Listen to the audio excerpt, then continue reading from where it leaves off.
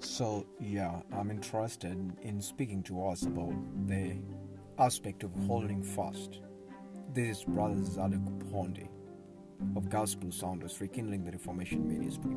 So, what's really going on is the Bible calls us a number of times to hold fast.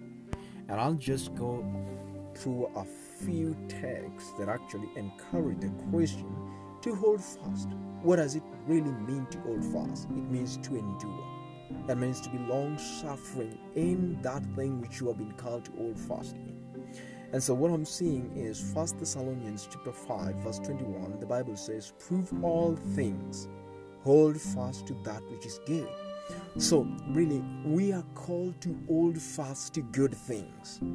When we have already found a good thing, let's hold it fast. Let's get a grip of it so firmly to the very end. 2 Thessalonians chapter 2 verse number 15. "Therefore, brethren, stand fast and hold the tradition which ye have been taught, whether by word or our epistle." So really, Paul is encouraging the Thessalonians, hold the things that we have taught you, not by fables, not by just any tradition, but by the Bible tradition, by the truth in God's word, or in epistles that Paul and the other apostles are written to them.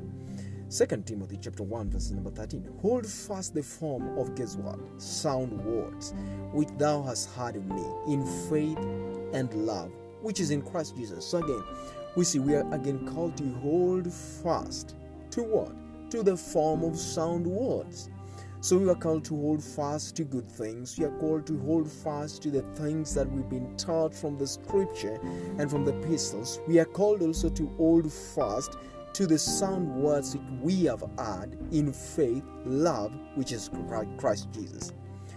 Titus 1 verses 9. "Holding fast the faithful word as he hath been taught, that he may be able by sound doctrine both to exhort and to convince the gainsayers." So again, we are called as faithful children of God to hold fast sound doctrine. So if we have studied and found out that the doctrine that you are teaching is truth, the Bible says we are to hold fast to that doctrine. We are not to lie, okay, because I am going through crazy times, I'm going through trying times, I can't hold fast anymore. No, we are to hold fast to the very end, the sound doctrines. Why hold fast? So that we can get the strength to exhort and convince the gainsayers concerning the truth that is in us. Hebrews chapter 3 verses number 6 says, "But Christ as a son over his own house, whose house we are, if we hold fast the confidence and the rejoicing of our hope firm unto the end." So this is amazing. We have to hold fast the confidence and the rejoicing of our hope so firmly. It's not a holding fast that can actually be shaken. No, the holding fast is to be firm.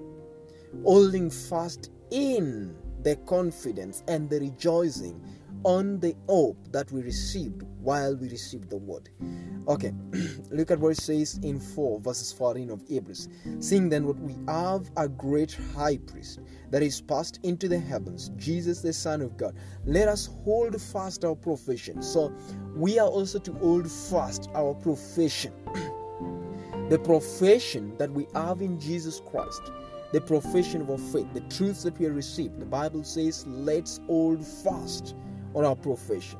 It says in Hebrews chapter 10 verse number 23, "Let us hold fast the profession of our faith without wavering, for he is faithful that promised." So Christ and his Father, both of them are faithful, them who have promised us, and therefore we who are followers of Christ are called to hold fast the profession of our faith, and this holding fast is without wavering, firmly rooted in the truth. Revelation 2 verse number 13, "I know thy works, and where thou dwellest, even the seat of where the seat of Satan is, and thou holdest fast my name." So this church holds fast the character, the authority, the name of Jesus Christ, the Son of God. And how? What does it mean to hold fast Christ's name? "Thou hast not denied my faith, even in the days wherein Antipas was my faithful mother, who was slain among you, where Satan dwelleth. So they held fast to the extent that Antipas was actually slain from among them, being a martyr, yet they did not give up that faith. So holding fast has got to do with not giving up that faith. Okay, that looks to me like you are to hold fast to the very end, and it means that you are not going to waver, despite the persecution, the affliction, the trying moments. Okay, everything you can mention: death, okay, disagreements, okay, being looked down upon, being sidelined. Just as this church, we are shown they were so faithful, even the time that Antipas, who was a faithful martyr unto the Father and the Son, who was slain, and yet they did not give up in the faith which was in them. So that to me is also amazing. Revelation 2 verse 25, I'm so interested in that because it says, but that which ye have already, hold fast till I come. So what's that? That to me is like that which you have learned, that which you have studied, that which you have been able to gather. Hold it fast till I come. So if you've been able to find truth, because you've cited it as treasure, you've been able to study your Bible for some time and you've been convinced that that is truth. Christ is saying, hold it fast. If God has already convicted you of your sins, you've confessed it and come to the truth of that which is good, and you know what is good and you want to do it, hold it fast. Till when? The Bible says till Christ comes. So we are not to hold fast just until sometime, but rather until Christ comes, and that's amazing. Revelation 3 verses 3 says, remember therefore how thou hast received and heard, and hold fast and repent. If thou therefore shalt not watch, I will come unto thee as a thief, and thou shalt not know what hour I will come unto thee. Remember therefore what or how thou hast received and heard, and hold it fast. So we are to hold fast to the coming of Jesus Christ. Lastly, behold, I come quickly. Hold fast that fast which thou hast, that no man may take thy crown. So that looks to me like if we don't hold fast, that our crown is going to be grabbed from us. So the theology that once saved, always saved, no, that's not biblical. What the Bible is really teaching is that we have to endure in doing good. We have to endure in being faithful to cooperate with Jesus Christ in the plan of salvation. By actually using the two oars of faith and work, we are to row our boat to the very end of the sea. And so what I'm seeing here is that without holding fast, we cannot see God. In fact, the Bible says that all his righteousness will be counted as filthy rag. So if a man by any means chooses to do evil after doing a lot of good, his good shall not be counted upon him. That's like God shall not look at what is done and say, hey, that's good, and therefore you can enter the kingdom of God. What I'm seeing there from the Bible is very simple.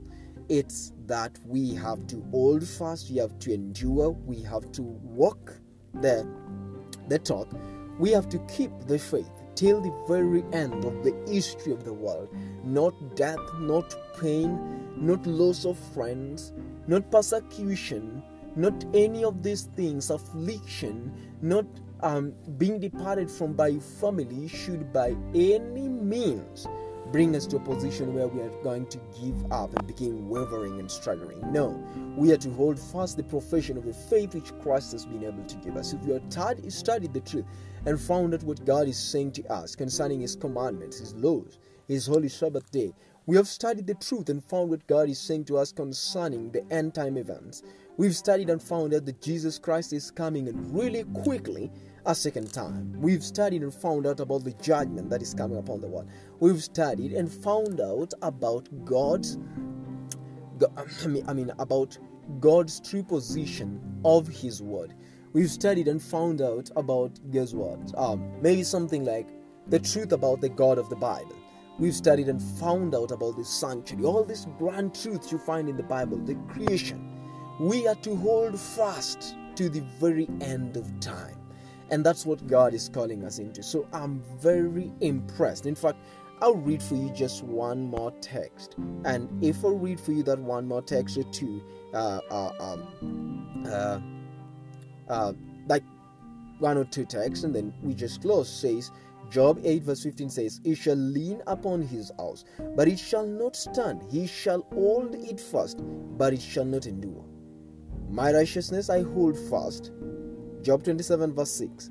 And I will not let it go. My heart shall not reproach me so long as I live. So, not your heart, not your thoughts, not your ideas and your opinion shall reproach you. Hold it fast. Hold fast the righteousness which thou hast.